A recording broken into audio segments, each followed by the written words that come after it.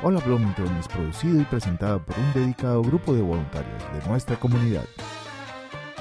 Welcome to Hola Bloomington, a project of the City of Bloomington and WFHB Community Radio to provide news and entertainment programming to the Spanish-speaking members of Southern Indiana. Hola Bloomington is brought to you by a dedicated group of community volunteers.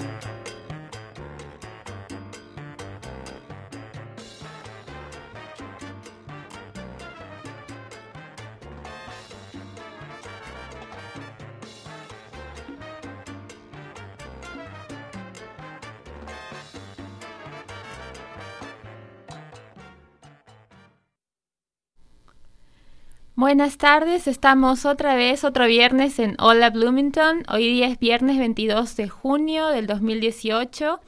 Son las 6:02 de la tarde y estamos empezando un nuevo programa para toda la comunidad latina de nuestra ciudad. Hoy día, vamos a tener un invitado muy especial que lo voy a presentar en un ratito, pero antes quería hablar de una cosa importante. Va a haber un rally este sábado 30 de junio. No tenemos toda la información completa, pero es un rally por todos los recientes temas de inmigración y de familias separadas. Así que cuando tengamos la información un poco más clara, seguro la pasamos, pero la pueden buscar en internet, en Facebook, y seguro encuentran dónde va a ser en la ciudad. Bueno, estamos hoy día con Javier León, que es peruano, es musicólogo. Yo también soy peruana, así que es un honor tener a otro peruano en el programa hoy día.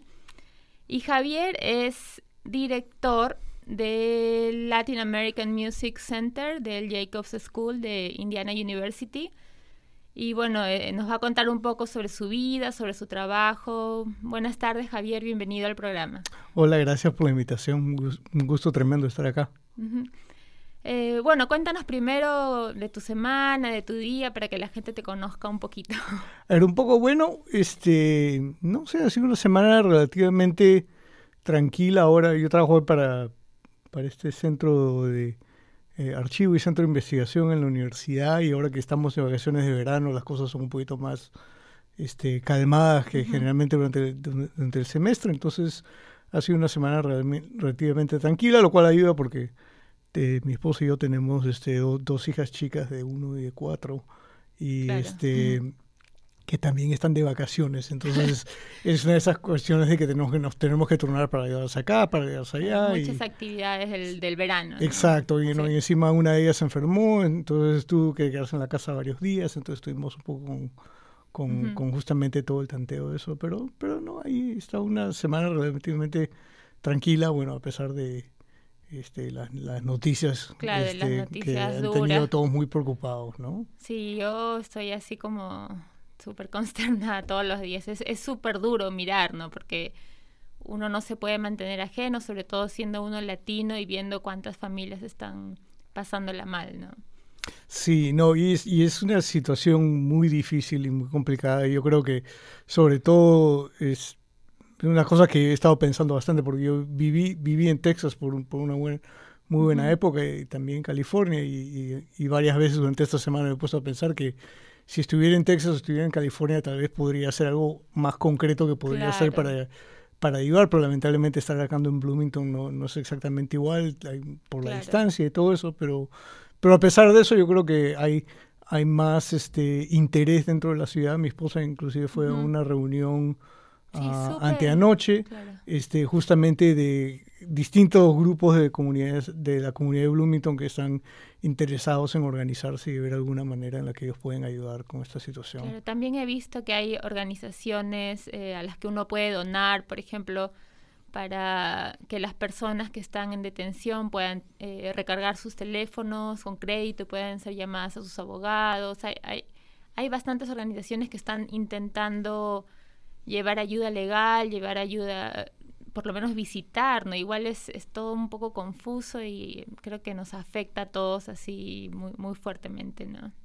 Sí, definitivamente que sí. Es una cosa muy dura. Sí, muy dura. Bueno, vamos a cambiar un poquito el ánimo para continuar con el programa. Y cuéntanos un poco de ti. ¿Hace cuánto estás en Indiana o en Estados Unidos? Bueno, Estados Unidos hace mucho, pero mucho tiempo. O sea, en Indiana desde 2007. Vine acá primero como profesor de la Facultad de Folclore y Musicología, están buscando un especialista en América Latina, que es lo que hago yo, música latinoamericana, y después, bueno, desde hace 3 años que soy el director del centro en la Escuela de Música, pero mi familia vino acá en el 84, o sea, cuando yo todavía estaba terminando colegio. Entonces yo terminé el colegio en California y después pasé la universidad, el pregrado allá en California también, y después viví en Texas para el posgrado y bueno, de ahí estuve en Nueva Orleans por varios años como profesor, y de ahí ya terminé para acá. Sí. Por una época, cada vez que me mudaba me iba más al sur y más al este. Así que pensé que de California a Texas a Nueva Orleans, pensé que Puerto Rico iba a ser mi siguiente parada, pero cambió la dirección y terminé en Indiana. Sí, igual esta ciudad tiene bastante interés, ¿no? Es como una ciudad muy rica, muy diversa. Sí, sí.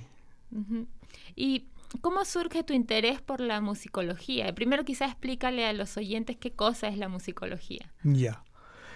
Bueno, la musicología en realidad son más de una carrera, ¿no? Hay gente que se dedica, por ejemplo, a lo que es el estudio de la música clásica, y lo que muchas veces se le dice como un subcampo en musicología que se le dice la historia musical, ¿no? Entonces, pues, estudia las biografías de los compositores, las grandes obras, tanto dentro de Europa, pero también en otras partes del mundo, en América Latina.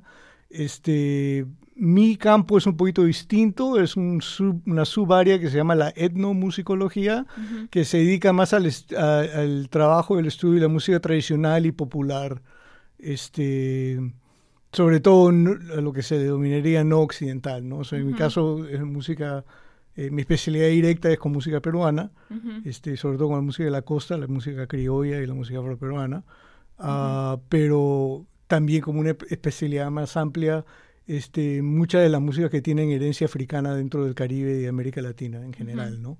Entonces, eso es más, es un campo que es en realidad más antropología cultural, pero que dentro de la antropología cultural, o sea, la relación entre la música y el arte y la cultura, se ve como cómo funciona en temas relacionados a la danza y a la música, ¿no? Claro, pensaba ahora, por ejemplo, como yo viví en Cusco muchos años. Cusco es una ciudad en los Andes de Perú, y como, por ejemplo, en algunas comunidades la gente, a partir, por ejemplo, de la cosecha, de la práctica de la cosecha, se crean ciertas danzas y ciertos cantos, y de pronto es toda una tradición que se pasa de generaciones en generaciones, y ya eso es música, cultura, tradición. Exacto.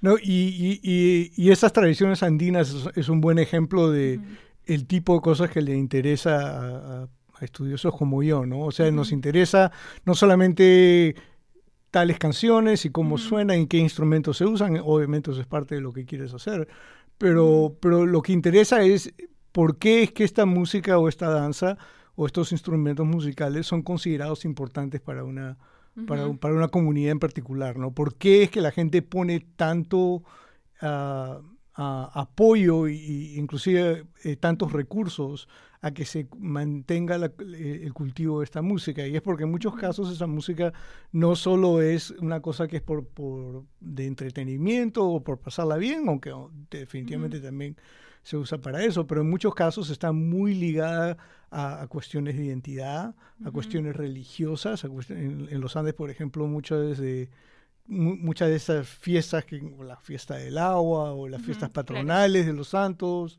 o los peregrinajes que se hacen, por ejemplo, en Cusco Coyoriti, todos están muy ligados a un ciclo ritual que, aunque se ha mezclado con el catolicismo ya por varios cientos de años, que inclusive tiene unos indicios indígenas mucho más antiguos, ¿no? Y entonces la música y la danza han sido básicamente un vehículo por el cual la gente ha podido mantener su conexión a esas creencias y a esas vivencias y a esa identidad, sin necesariamente tenerla que aprender en un libro o en el colegio o cosas así, ¿no? Claro, a mí me parece súper interesante, por ejemplo, este sincretismo del que tú hablabas, y yo lo he visto mucho en Cusco, por ejemplo, en las fiestas de los santos. Hay una fiesta de los santos, no recuerdo, que sacan a pasear a diferentes santos de las iglesias, ¿no? Y a mí me contaban que antes, en la época, digamos, antes de los españoles, sacaban a pasear unas momias, y que las momias fueron reemplazadas por los santos católicos, y que al final era como esconder un poco, o sea, la tradición en lo que el virreinato, los españoles obligaban, sí, pero no perderlo, no era como mezclarlo, y súper interesante. Y la otra cosa que pensaba en Paucartambo, hay Paucartambo es una fiesta a la Virgen del Carmen, es una fiesta que mezcla las danzas andinas, y son como comparsas de danzantes que bailan a la Virgen del Carmen, pero tienen máscaras, tienen ropas de colores, tienen una mezcla de tradiciones de todos lados, ¿no? Claro. Es bien impresionante. Sí, no, Paucartambo es una de esas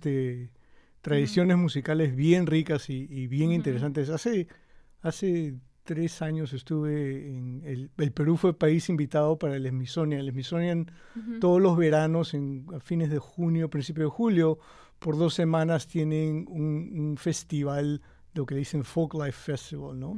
Y cada año tienen algún invitado distinto. Hace 3 años estuvieron a Perú como país invitado, entonces vinieron varias delegaciones de músicos y danzantes a presentarse ahí por esas 2 semanas. Yo estuve ahí como uno de los facilitadores y ayudando, y había un grupo de comparsas de Paucartambo, y son geniales, ¿no? O sea, es una vez al año durante la fiesta patronal de la Virgen Carmen, en junio,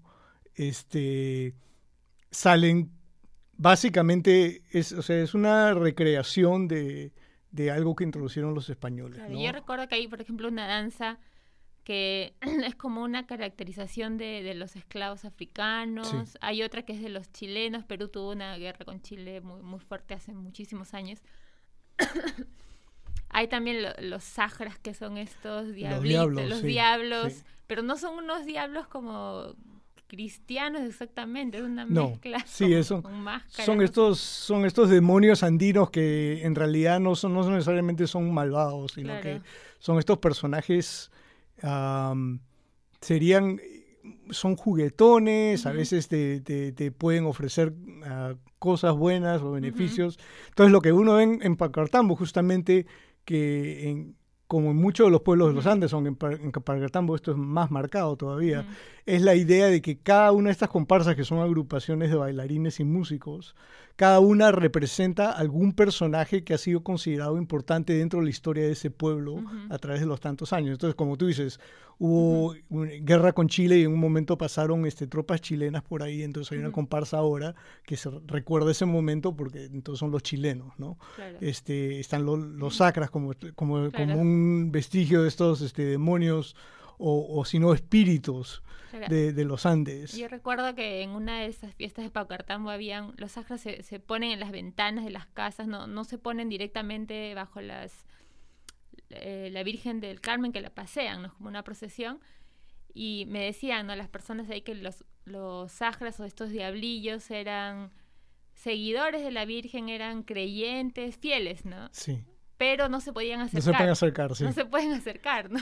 Entonces es como una historia medio mágica, los niños disfrutan y las familias hacen estos compromisos para tocar y danzar cada año, los padres y los hijos, y es como un compromiso de vida así recontra importante. Nadie puede decir, no, ya este año no bailo, ¿no? Es como, tienes que bailar todos los años, ¿no? Es una cosa muy seria y de familia, ¿no? O sea, los padres, los abuelos, los bisabuelos han participado en estas comparsas, y tú generalmente perteneces a la comparsa a la que pertenecieron tus parientes, ¿no? Entonces, estas son unas cosas que sí llevan generaciones, hasta cientos de años. Yo tenía amigos que bailaban algunas comparsas y era como, faltas al trabajo, faltas a todo, pero tienes que estar en la comparsa y tienes que bailar porque eso es como la fe más fuerte, ¿no?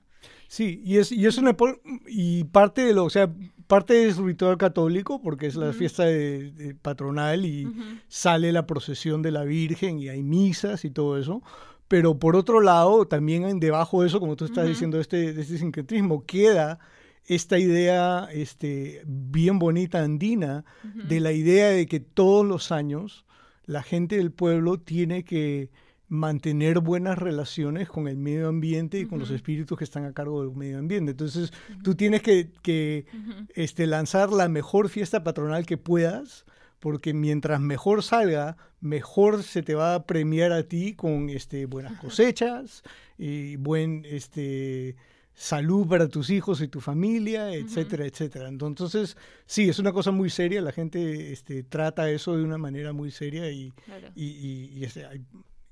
siempre los que se ponen a cargo de financiar el festival se van turnando, porque quien lo haga se va a endeudar por varios años. Pero hay un nombre, no recuerdo ahorita, cuando vivía en Cusco te daban 3 panes especiales que son de la ciudad y si tú vas a ser el mayordomo como el encargado de la fiesta del siguiente año, si aceptas esos panes, significa que tú vas a pagar toda la fiesta, exacto. ¿no? Sí. Y casi no puedes negarte, ¿no? Es como tienes que aceptarlo, si te dan los panes tienes que aceptarlo y después tú ves cómo haces, pero el año siguiente pagas toda la exacto. fiesta. No, y a la larga termina siendo una cosa comunitaria, ¿no? Porque entonces si te caen los panes a ti, tú te las encargas y puede que tengas que pedirle a ciertos amigos y parientes que te presten para ayudar a esto, pero entonces al año siguiente cuando le caigan los panes a otra persona, entonces tú ayudas a la otra persona, y entonces conforme va rotando, toda la comunidad en realidad está participando, pero sí cada año hay un grupo más pequeño de personas que están a cargo, ¿no? Entonces está el padrino o el mayordomo principal de toda la fiesta, pero cada comparsa también tiene su propio mayordomo para el año y otra persona para los vestuarios y otra persona para la Virgen. Entonces hay como cargos menores, ¿no? Por todo.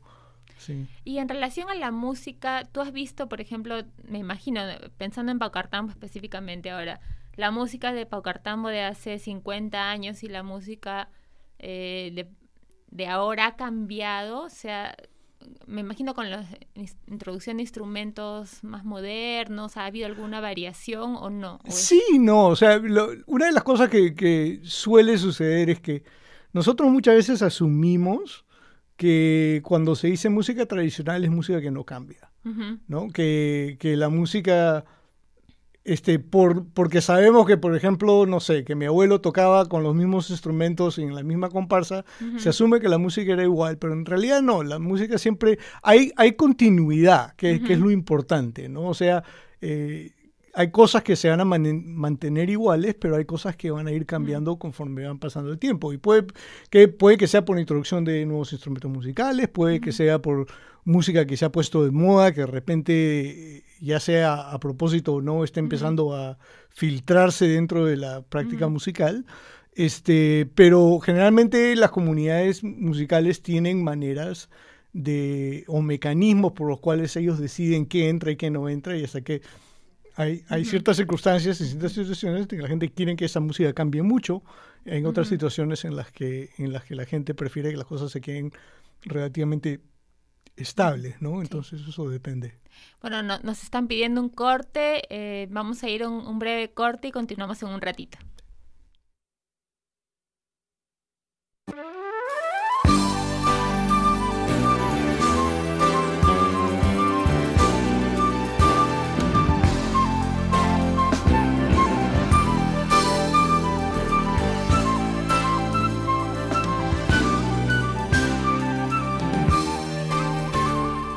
Hola Bloomington es producido por un dedicado grupo de voluntarios de esta comunidad. Para formar parte de nuestro equipo, llámenos al 323-1200.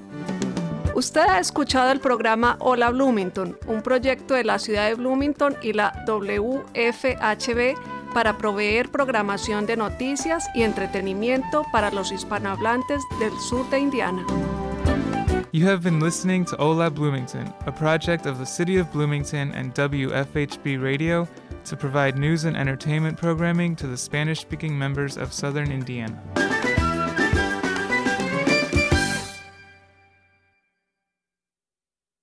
Aquí en su programa Hola Bloomington estamos con Javier León, hablando un poco sobre la música latinoamericana, sobre la relación de la cultura con la música, y estábamos hablando hace un momento sobre Paucartambo, que es una fiesta en Perú, en los Andes, con mucho sincretismo entre la religión católica y la cultura andina. ¿Tienes alguna referencia de alguna otra fiesta en Latinoamérica, en otros países? Quizá nuestros oyentes pueden recordar algo. Bueno, sí, hay un montón, ¿no? O sea, esa idea de la fiesta patronal es en realidad una que se encuentra desde México hasta Tierra del Fuego y Patagonia, en Argentina y Chile. Entonces, en la mayoría de lugares en América Latina va a haber alguna versión de eso, ¿no?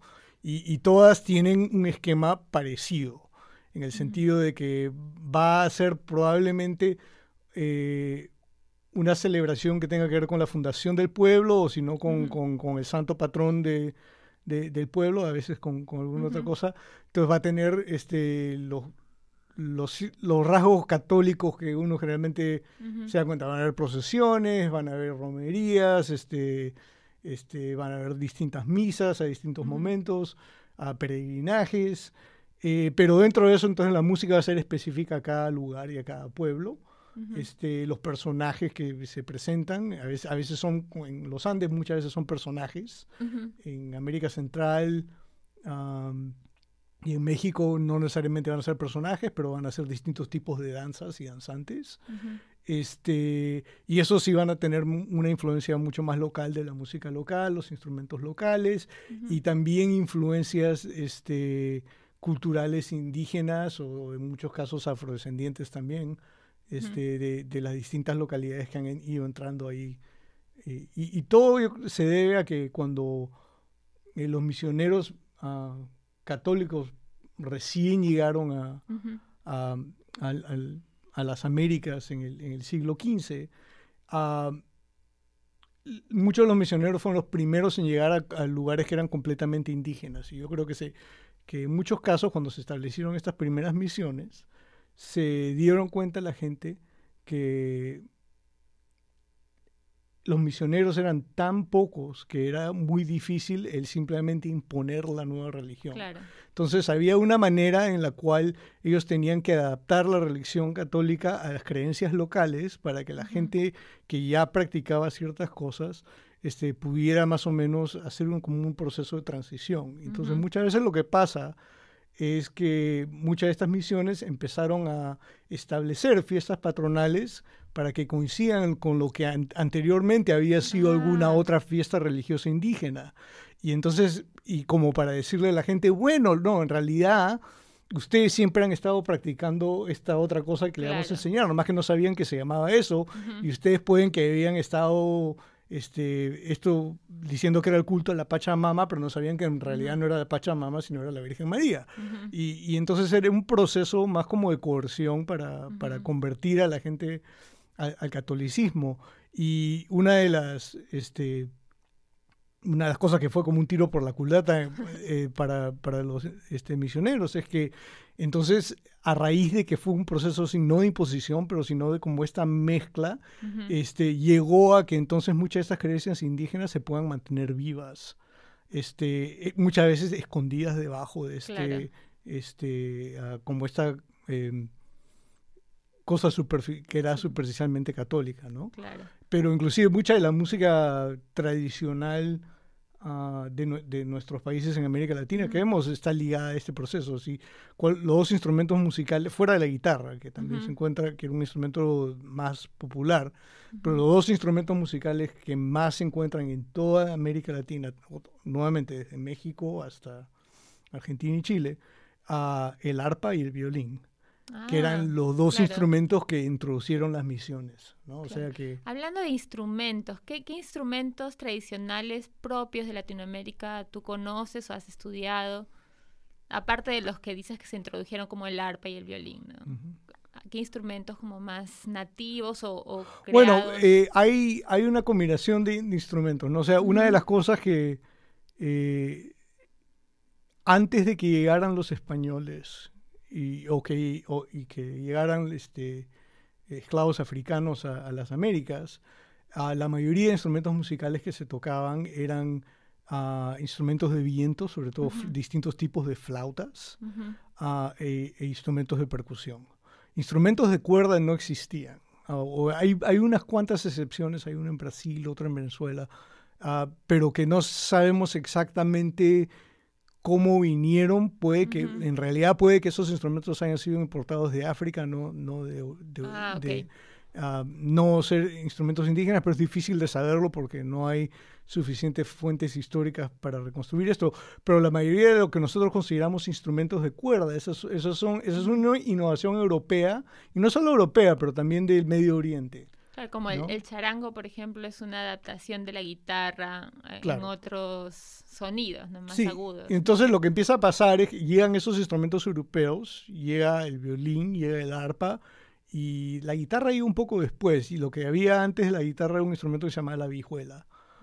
¿Qué cosa es? La vihuela, a veces le dicen la guitarra barroca, era más chiquita, más redonda, y entonces conforme distintas comunidades indígenas y mestizas empiezan a aprender estos instrumentos, ellos empiezan a modificar, a adaptar esos instrumentos, combinarlos con creencias y con valores culturales y artísticos indígenas y mestizos, y los instrumentos empiezan a cambiar. Y entonces esos instrumentos se vuelven únicos, ¿no? El guitarrón mexicano, por más que es un instrumento de cuerda, lo cual quiere decir que es europeo, pero solo existe así en México, ¿no? Claro. Entonces es un instrumento únicamente mexicano. Igual con el charango en Perú y en Bolivia, o con el tiple y la bandola en Venezuela y en Colombia, o con tantos otros instrumentos, ¿no? Como las zampoñas, por ejemplo, que son estos como tubitos de caña, ¿no? Claro, ahora las zampoñas y eso, lo que se vendría a decir como flautas de pan, que encuentras en los Andes, sobre todo, pero también en Centroamérica. Esos instrumentos sí eran instrumentos que existían antes de la llegada de los españoles, ¿no? O sea, también hay flautas de pan europeas, pero tienen otras características. Pero una de las cosas interesantes de las zampoñas en el sur del Perú y en Bolivia es que hasta el día de hoy la manera de practicar las zampoñas es una manera musical bien distinta a la europea.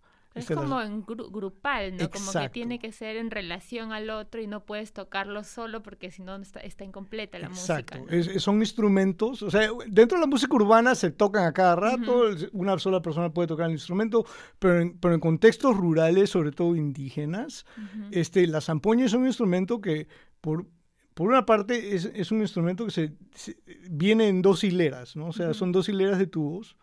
En un contexto urbano, como en Nueva Canción, por ejemplo, una sola persona va a tocar las dos hileras y uno va alternando entre los dos tubos. Pero en un contexto rural indígena, ese instrumento se separa, así que una hilera le cae a una persona, la otra hilera le da a otra persona, lo cual quiere decir que necesitas dos personas para crear una sola melodía. Es como un sonido estéreo, ¿no? Más Exacto. o menos. Pero es parte de esta estética indígena, que la música es una expresión comunal, o sea que no una expresión individual. Entonces necesitas a toda la comunidad para crear la música, y entonces inclusive no puede ser solo un par de zampoñas, tiene que ser lo que se denomina una tropa, que es un conjunto de ese mismo instrumento, generalmente de 20 a 30 instrumentos de distintos tamaños, y todos tienen que tocar en conjunto para que sea considerado una manera auténtica de tocar esa música, ¿no? Claro, pensaba también en lo que decías ahorita de que tiene que ser una cosa comunitaria. En general, según lo que yo he visto, las comunidades indígenas en Perú, todo es comunitario, ¿no? Exacto. Casi todo es comunitario. O sea, tú trabajas tú no trabajas solo tu tierra, sino tus vecinos te vienen y te ayudan, y tú ayudas a tu vecino. Y los ingresos de esas tierras le pertenecen a la comunidad entera. Y se comparten los resultados, y se come juntos, y las mujeres cocinan para todos los trabajadores. O sea, es toda una visión diferente, ¿no? Es una visión cooperativa un poco, ¿no? Exacto, ¿no? Y eso es muy importante, ¿no? Y la música inclusive tiene un rol bien importante dentro de esa región. Entonces, por ejemplo, las zampoñas solo se pueden tocar durante ciertos meses del año, porque es un instrumento que está relacionado con, y esto también va a creencias andinas bien antiguas. Es un instrumento que es considerado un instrumento de la temporada seca. Entonces, cuando escuchas una zampoña, tiene ese sonido que es casi como de aire, ¿no? Claro. Que mucha gente interpreta como el sonido de algo seco. Entonces, esos instrumentos solo los puedes tocar durante los meses de temporada seca para ciertos rituales. Por ejemplo, después de que se cosechan las papas en la puna, se tiene que cortar la papa en trozos y salar y la pones afuera para que se seque, ¿no? Para hacer la papa seca. Y es lo que en inglés se decía freeze drying. Y entonces hay un ritual justamente para eso. Durante esos rituales, los instrumentos que tendrías que usar para ese ritual serían las zampoñas, ¿no? Tú no deberías de tocar una zampoña, por ejemplo, durante la época de lluvias, que es durante la época de los cultivos, porque si no puede que traiga la creencia es que eso puede que traiga una sequía, ¿no? Y que destroce todas tus cosechas. Al igual tú no puedes tocar una tarca, que es como un instrumento como una flauta dulce. Es un instrumento de tiempo de lluvias, no lo puedes tomar durante la etapa seca, porque si no, de repente llueve cuando no debe y eso te arruina tu secado de la carne como el charqui o la papa seca. Entonces hay todas estas ciclos agriculturales y que están ligados a la música, y que la música tiene que ser usada en esos momentos, porque si no el ritual no funciona, y si el ritual no funciona, la comunidad no puede prosperar. Claro.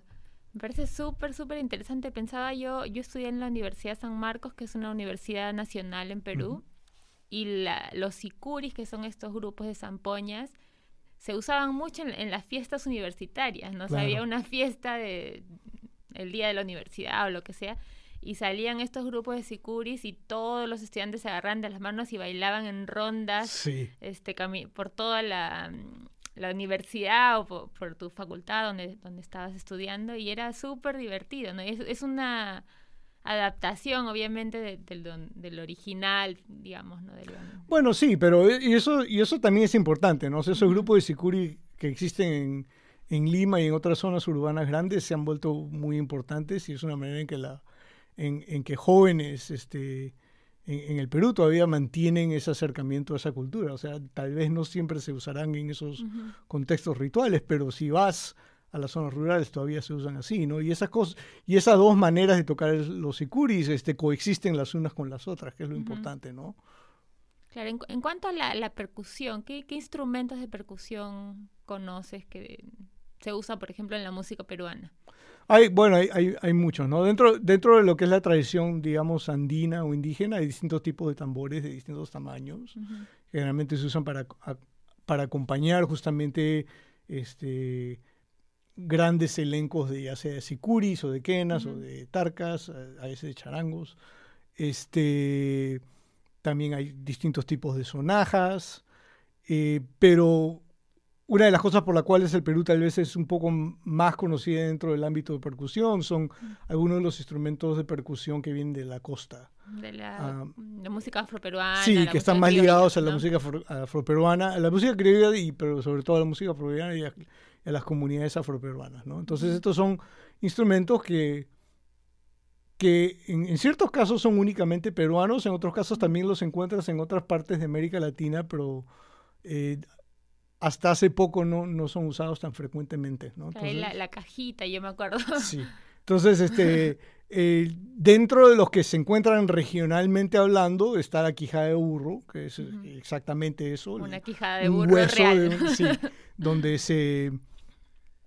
hay una manera de secar el hueso y quitarle toda la carne para manteniendo los dientes, y los dientes se mantienen sueltos dentro de los huecos. Entonces, cuando se toca el instrumento, puedes tocarlo como un palito, como si fuera un güiro, pero también se le toca al costado y hace que los dientes vibren, y entonces funciona como una sonaja, ¿no? Entonces, ese instrumento sí todavía se usa más allá del Perú, en partes de Brasil, pero ha tenido un renacimiento en México, sobre todo dentro de la música de son jarocho. Se encuentra un poco en Cuba también, en América Central de vez en cuando. Otro instrumento que se desarrolló independientemente en dos partes distintas de América Latina es el cajón. El cajón. Entonces el cajón afroperuano, el cajón que se desarrolla en Perú es como una caja cuadrada con hueco en la parte de atrás que se usa como tambor y que surge a mediados del siglo XIX en un momento donde parece que antiguamente se usaban estas cosas que se llamaban tambores de botija, que eran unos tambores de cerámica enormes, pero que eran muy imprácticos para trasladar. Y entonces de a poco se desarrolla el cajón como un instrumento más portátil. Vamos a hacer otro pequeño corte que nos están pidiendo y vamos a seguir hablando del cajón después del corte. Ya volvemos.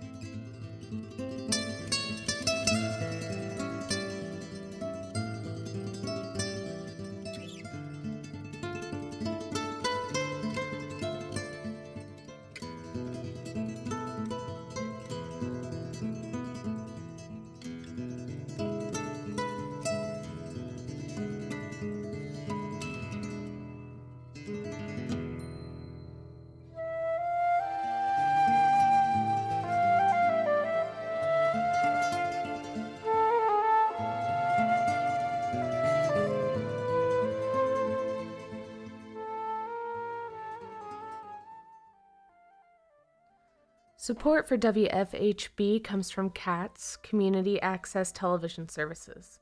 Long before C-SPAN was providing government coverage in our nation's capital, CATS was televising uncensored broadcasts of live local meetings right here in Bloomington and Monroe County. CATS is celebrating 44 years of public access television on your local cable system and on the newly updated website catstv.net.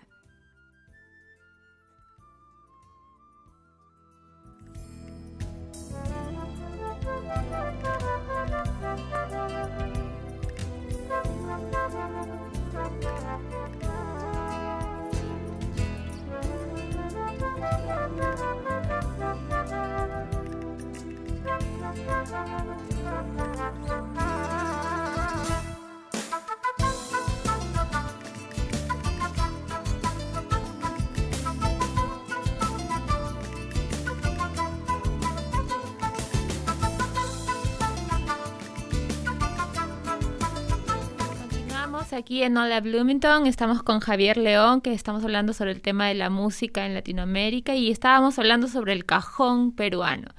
Y quería preguntarte cómo el cajón llega al flamenco, ¿no? Que hay una adaptación después. Bueno, entonces, en Perú se desarrolla el cajón como este instrumento a mediados del siglo XIX y se mantiene dentro de la música costeña, sobre todo la música afroperuana y la música criolla.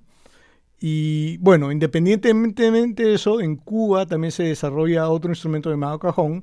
Tiene una forma y una manera de tocar un poco distinta. Fue un instrumento que fue desarrollado como un reemplazo para las tumbadoras que se usaban en distintos estilos de rumba y que a veces también se usaban los cajones cubanos que tienen distintas formas y distintos tamaños. Pero entonces esos dos instrumentos existieron independientemente el uno del otro, de casualidad se les puso el mismo nombre. Ahora el cajón de flamenco es un poquito distinto en ese sentido. El cajón de flamenco cuerdas, creo, ¿no? A veces sí, que es una innovación que se les ha puesto, ¿no? Aunque hay cajones en el Perú, sobre todo en la costa norte, donde también se les ponen cuerdas. No es tan común, pero pero lo que pasa es en los años 70, cuando el flamenco estaba pasando un auge de bastante popularidad por América Latina y se estaban haciendo muchos tours, entonces Paco de Lucía, el músico español, estuvo de pasada por Perú. Y como parte de los distintos celebraciones y agasajos que tenía, la embajada lo invitaron un grupo de músicos afroperuanos a que toquen una buena noche y tocaron cajón. El percusionista de Paco de Lucía en esa época era un percusionista brasilero que se llama Rubén Dantas y le gustó mucho el cajón. Entonces después él se reunió con Caetro Soto, que fue el músico... Se lo pasó, ¿no? y le regaló un cajón y después tomó un par de clases. Entonces, al pasar de varios años, Rubén Dantas desarrolló unos toques específicos para el flamenco, ¿no? Entonces, el modo del instrumento que se usa en flamenco es básicamente el mismo instrumento que el peruano, aunque como tú mencionaste, se le empezó a poner una cuerda en la parte de atrás porque eso facilita que salgan ciertos sonidos. La resonancia es un poco diferente, ¿no? Sí, es básicamente más fácil de tocar. Hay un sonido que suena casi como que se está quebrando la madera, y que si no tienes la cuerda tienes que golpearlo súper duro y te destroza la mano bien fácil. Pero se usa ese sonido es muy predecido en flamenco.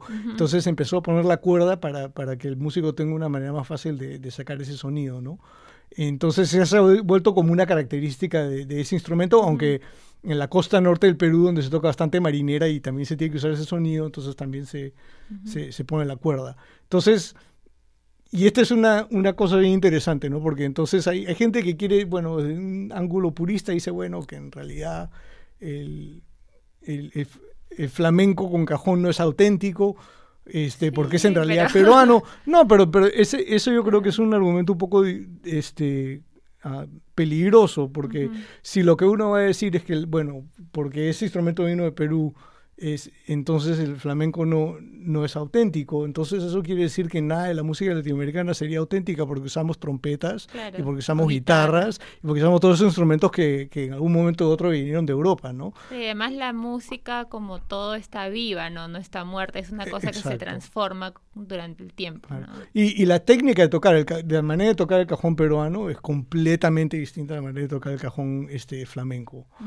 Los ritmos son distintos, la función rítmica que tiene es completamente distinta, entonces se ha vuelto una cosa completamente distinta, ¿no? Es súper fascinante, a mí me encanta el flamenco, entonces me fascina la idea de que un instrumento nacido en Perú se use también en otro tipo de música, pero igual que queda perfecto, ¿no? Encaja perfecto. Queda muy bien, y eso yo creo que es un gran crédito de Rubén Dantas, porque él tuvo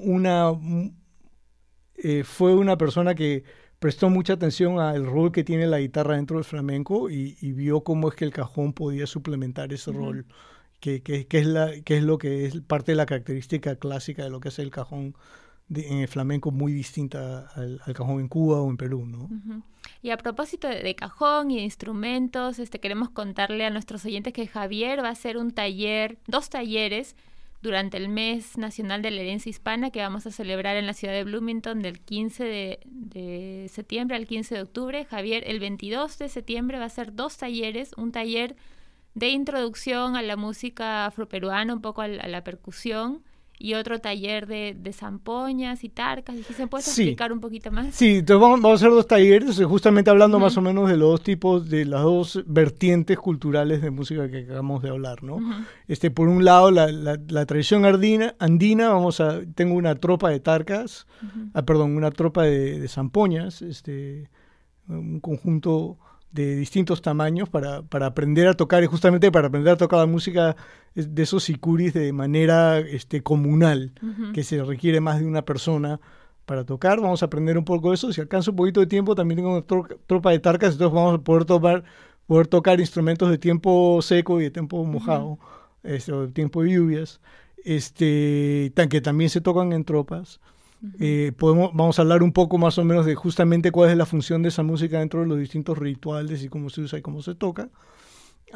Después vamos a tener como un pequeño intermedio, y en la segunda parte vamos a hacer un taller de lo que sería percusión afroperuana, ¿no? Entonces enfocándose en la quijada de burro, en el cajón, en otro instrumento que no íbamos a mencionar, que se llama la cajita, que es un instrumento único en el Perú. Es una pequeña caja de madera con tapa que te la cuelgas del cuello y la tocas con un palito en un costado y bajando la tapa.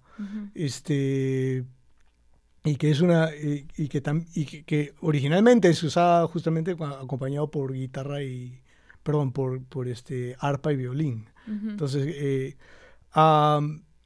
vamos a tener un taller de esas distintas instrumentos de percusión. todo el mundo está bienvenido a venir, sobre todo para el taller afroperuano, porque ahí tenemos un poco más flexibilidad de estos instrumentos. Y si alguien tiene guitarra o bajo o cualquier instrumento de percusión que quieran traer, que incluso aparezcan. 2 palitos, ¿no? Sí, aunque sean 2 palitos, si traigan algo, ahí no las ingeniamos, ¿no? O sea, hay de todo que podemos hacer incluir, sí. Claro, es importante también para nuestros oyentes que Javier habla español, entonces es un taller que está súper abierto para todos nuestros vecinos latinos aquí que quieran. Es totalmente gratuito, va a ser en el City Hall el 22 de septiembre, sábado 22 de septiembre a las 3 de la tarde. Perdón. Entonces están invitados al taller con Javier. Y bueno, Javier, ¿tienes alguna cosa que te gustaría contar más a nuestro público? En general, ¿no? ¿Algún evento, alguna...? Bueno, mira, en este momento el centro para el que trabajo yo, ahorita estamos de horas de verano, así que no tenemos muchas cosas, pero empezando en septiembre nosotros siempre tenemos eventos distintos tipos de eventos que tengan que ver con la música latinoamericana, ¿no? O sea, como estamos vinculados a la Facultad de Música, muchas veces tenemos que darle un poco más de énfasis a la música clásica, claro. Pero nosotros vemos mucho a distintos estilos de música clásica de América Latina por compositores latinoamericanos. Este año que viene vamos a tener, la universidad está creando toda una conexión con México, porque la Universidad de Indiana acaba de abrir una sucursal en Ciudad de México, y a raíz de eso que van a haber varios eventos musicales y culturales a través del año, incluyendo algunos de nosotros, que van a tener que ver con música de México, ¿no? Entonces va a venir un grupo de música clásica contemporánea de México a tocar en abril. Hay una nueva profesora en la Facultad de Música que canta también música de México, así que ella va a hacer un concierto probablemente en noviembre, no hemos cuadrado la fecha exacta. Para los que todavía no se han enterado, nuestro centro trató y con bastante suceso empezar un mariachi el año pasado, así que tenemos un pequeño grupo de estudiantes, ojalá que todos puedan regresar y que podamos revivir el grupo un poco más y entonces el mariachi ojalá también va a estar haciendo unas cuantas presentaciones por aquí y por allá. Ahora que estuve en México hace unas semanas, un amigo y colega mío me regaló una jarana de son jarocho, así que estoy tratando de aprender, así que mi deseo es que de acá a un año ojalá también podamos organizar un fandango jarocho o algo por el estilo. ¿Tú qué instrumento? O sea, tú tocas algo de música, imagino. Yo soy mediocre en todo, pero yo empecé como trompetista y bueno, toco trompeta, trombón, bajo, saxofón también. Pero cuando me metía en musicología, muchas de mis investigaciones con música peruana, esos instrumentos no se usaban, esa música, ¿no? Entonces, a raíz de eso que me dediqué más un poco a la percusión, también toco un poco de guitarra, un poquito de charango, no lo suficientemente bien como para tocar todo, pero que sí estoy en un grupo con otros músicos que ahí me las arreglo, ¿no? Claro. Quería hacerte una pregunta última que ahorita me vino a la mente en relación a la música latinoamericana. Yo cuando crecía siempre escuchaba música latinoamericana y se referían un poco a la música social, ¿no? A la música como de protesta, social. ¿Eso es simplemente un nombre en común o es...? Esa es una cosa, esa es una idiosincrasia de Perú. Okay.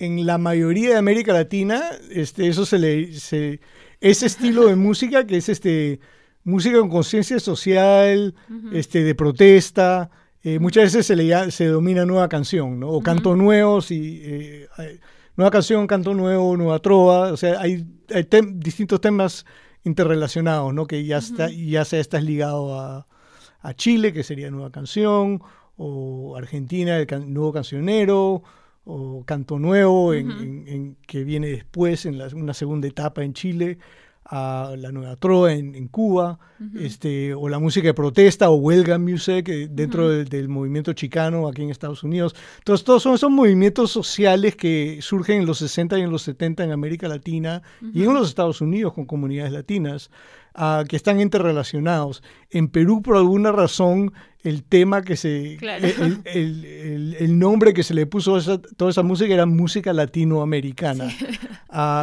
tal vez por lo que era música que se escuchaba por todos lados, ¿no? Sí. Pero sí, el Perú es una excepción bien rara en ese sentido. Qué gracioso. Bueno, muchísimas gracias, Javier, por venir hoy día al programa Hora Bloomington. Ha sido súper interesante y ojalá las personas y quizás sus niños se animen a participar en el taller que se va a hacer en septiembre. Y a propósito de septiembre, del Mes Nacional de la Herencia Hispana, la ciudad de Bloomington está buscando personas. Vamos a hacer un evento. A ver, dice, el comité está buscando a la comunidad que quiere representar a su país de origen en el evento Fiesta del Otoño. Se proveerá una mesa y 2 sillas. Usted trae su artesanía, fotos, banderas, algún objeto de su país y lo muestra a la comunidad. Se sienta ahí, les muestra, la gente pasa y les pregunta ¿qué tienes tú importante que puedas compartir sobre tu país de origen? La idea es que más países latinos puedan participar, más representantes de más países y sea una fiesta bonita, ¿no? para todos. Si a ustedes les interesa estar en una de las mesas representando a su país de origen, pueden comunicarse al 812-349-3860. Repito, 812-349-3860. Hasta ahora hay personas de México y Venezuela, pero todavía nos faltan todos los demás países, así que los invitamos a que quieran participar. Y van a haber, muchas otras actividades. En este Mes Nacional de la Herencia Hispana vamos a pasar películas, van a ver todo un día, no recuerdo ahorita el día, sobre unos videos hechos en Perú, casualmente en Perú, con niños de comunidades indígenas sobre el juego, los diferentes tipos de juegos y juguetes que usan tradicionalmente. Van a haber eventos muy, muy, muy bonitos para todos. Javier, muchas gracias. Vamos a pasar ahorita a los anuncios y muchísimas gracias. Gracias por la invitación y por la conversación. Bueno, ahora vamos a hablar de los anuncios en general. Dice, consejos legales gratuitos sobre temas de inmigración con la licenciada Christy Pop. ¿Dónde es esto? En el Centro Comunal Latino, es 303 East Kirkwood Avenue. Eso está en la biblioteca. La próxima fecha es el lunes 25 de junio de 12 a 3 de la tarde. Este servicio es para personas de bajos recursos y es patrocinado por District 10 Pro Bono Project y el Centro Comunal Latino. Si usted necesita algún tipo de ayuda de inmigración, no dude en acercarse. La abogada es súper buena gente y los puede asesorar y ayudar. Habla español. Si a usted habla español, All Options está buscando voluntarios como tú. All Options, traducido en español, todas las opciones, brinda apoyo libre de juicio a las personas en todas sus experiencias de embarazo, paternidad, adopción y aborto. Quiere ser parte de una comunidad de apoyo donde la justicia reproductiva sea una realidad para todos los Hoosiers. El entrenamiento para los voluntarios comienza en septiembre. Solicita ser parte de esta comunidad. Puede aplicar en all-options.get-involved/volunteer. O más fácil, llame a Paulina al 812-558-0089. Está un poco difícil la página web, así que más fácil llame al teléfono y ahí le van a contestar si a usted le interesa ayudar a personas hablando español. Girls Inc., organización Girls Inc. del condado de Monroe, ofrece programas educativos vitales y ligas deportivas organizadas para ayudar a las niñas a desarrollar los valores y las habilidades que necesitan para convertirse en adultas seguras, productivas y responsables. Los programas y actividades que se ofrecen en las escuelas del condado de Monroe County School Corporation en Richland Bean Blossom, en nuestro centro principal y gimnasio y con otras agencias en todo el condado de Monroe. Visítanos en 1108 West 8th Street, Bloomington, Indiana, 47404 o llame para más información al 812-336-7313. A ver, otro anuncio. Emerging Artists Showcase. Se celebra cada tercer sábado del mes de junio a octubre. El próximo showcase es el sábado 21 de julio. Hay espacio y están solicitando artistas o artesanos que quieran participar en este evento. Esto no es costoso para aquellos que solicitan por primera vez, o sea, no tienen que pagarle si es que es la primera vez que van a participar. Si quiere participar, comuníquese con Arturo al 812-325-9487. Repito el número, Arturo al 812-325-9487. Y bueno, yo quería hablar un poquito a nombre personal, en realidad, de todo el tema que está pasando ahorita con el tema de migración que hablábamos al comienzo con Javier. A nuestros vecinos, a la comunidad, manténganse fuertes, firmes, que todos estamos, creo, bien interesados en que este problema se solucione, ¿no? Y que esperamos pronto que esas familias se reúnan, ¿no? Que ojalá no vuelva a pasar una cosa así tan dura, ¿no? Y bueno, les quiero dar las gracias. Creo que la gente en cabina está un poco distraída porque tienen un conejito. Han traído un conejito y están todos aquí fascinados con el conejito. Bueno, yo les quiero dar las gracias a todos los que a quien nos ha acompañado esta tarde, Javier. Si ustedes también quieren participar en este mes nacional de la herencia hispana, si usted tiene una actividad o le gusta cantar o sus hijos quieren bailar o quieren hacer un evento en la fiesta del otoño, por favor comuníquense con la ciudad de Bloomington, con Josefa. Si quieren ser voluntarios en el programa de radio, escríbanos aquí a Hola Bloomington en Facebook o llamen al 812-349-3860. Si tienen sugerencias para el programa, consejos o ideas en nuestra página de Facebook, están totalmente invitados a decirlas. Y si quieren participar en el programa también, yo soy voluntaria como muchos otros aquí. No somos locutores profesionales, pero hacemos lo que podemos de vez en cuando. Y bueno, estamos buscando voluntarios, así que están totalmente bienvenidos. Hola Bloomington recibe contribuciones de miembros de la comunidad como usted. Este programa es nuestro medio de comunicación y expresión. Anímate y úsalo.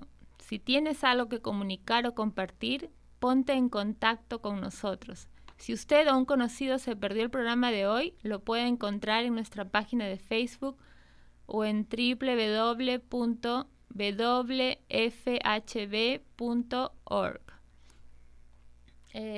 No sé si en la cabina tienen alguna cosa más importante. Ya está, entonces ya nos despedimos. Desde cabina se despide Yari Briceño. Este programa Hola Bloomington es producido por Josefa Luce. Está en cabina Mallory Hag y un dedicado grupo de voluntarios en colaboración con el productor ejecutivo Wes Martin. Ahora quédate para escuchar La Hora Latina con música para bailar y disfrutar. Y bueno, nos vemos el próximo viernes.